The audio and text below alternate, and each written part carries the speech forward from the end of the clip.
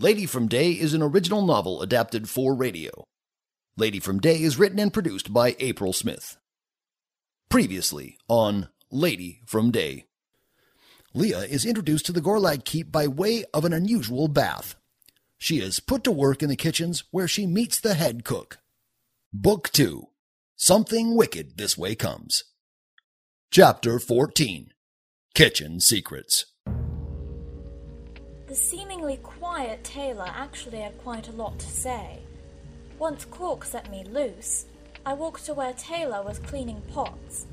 She whispered to me as soon as I arrived. Take that pan over there and make sure the grease on the bottom is gone.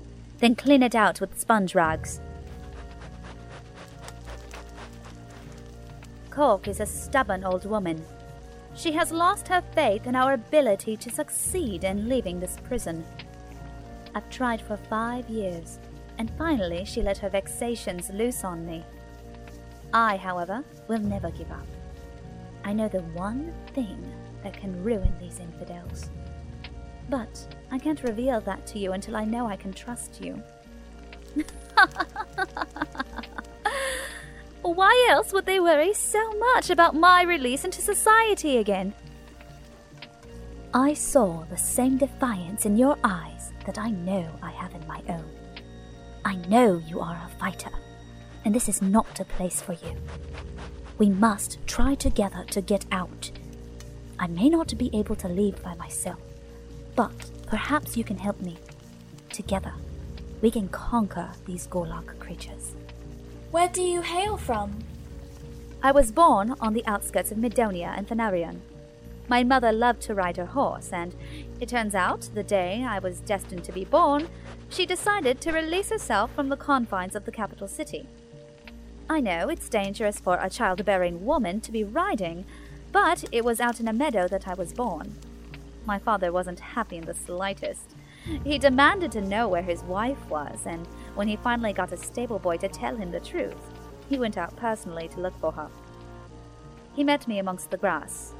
I grew up in the city of Midonia, which was a very busy city, considering it was the capital of the province. I finished cleaning my pan and found another. There was so much to do. These Gorlags must feast every day. I was getting crusted cheese from a skillet when I replied. So, how did you find yourself here? I can't risk telling you. Imta or Cork might overhear. I wish I could trust Imta, but she's always around Cork. And considering the past, I don't think it's a good idea. I understand. We can find a quiet place to talk later. Do you really think so? We usually are so busy fixing meals and cleaning that we rarely have time to even sleep. It's almost an endless cycle. The Gorlags are up at night and day. Well then, I guess we'll talk when everyone sleeps, no matter the time. Taylor nodded and returned quietly to her duties. Once I had finished the pots, pans, and some plates, Cork had me join Emta. After Emta got the tops cut off the vegetables, I started peeling and cutting them.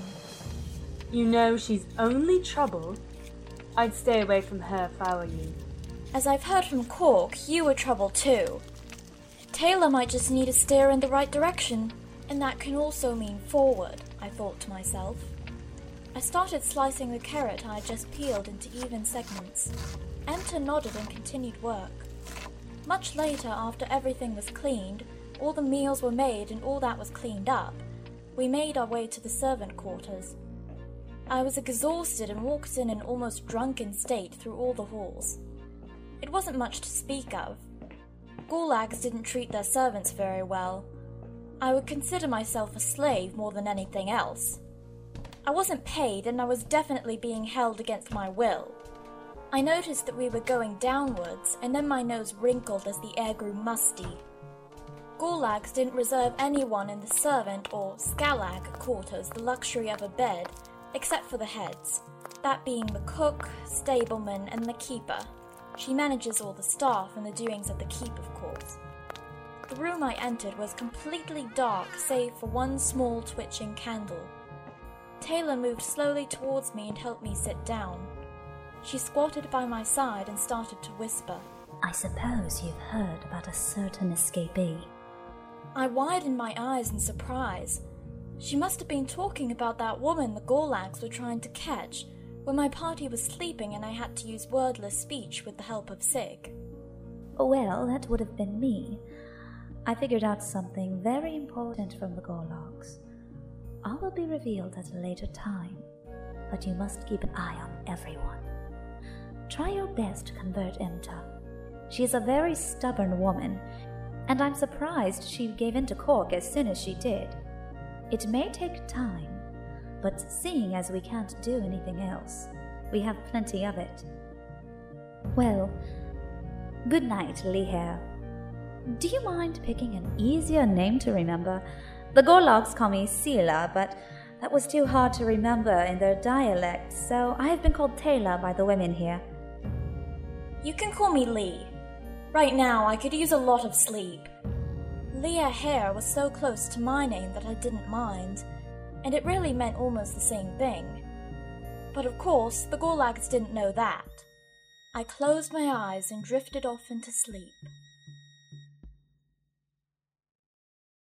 Leah is played by Sophie Neveu.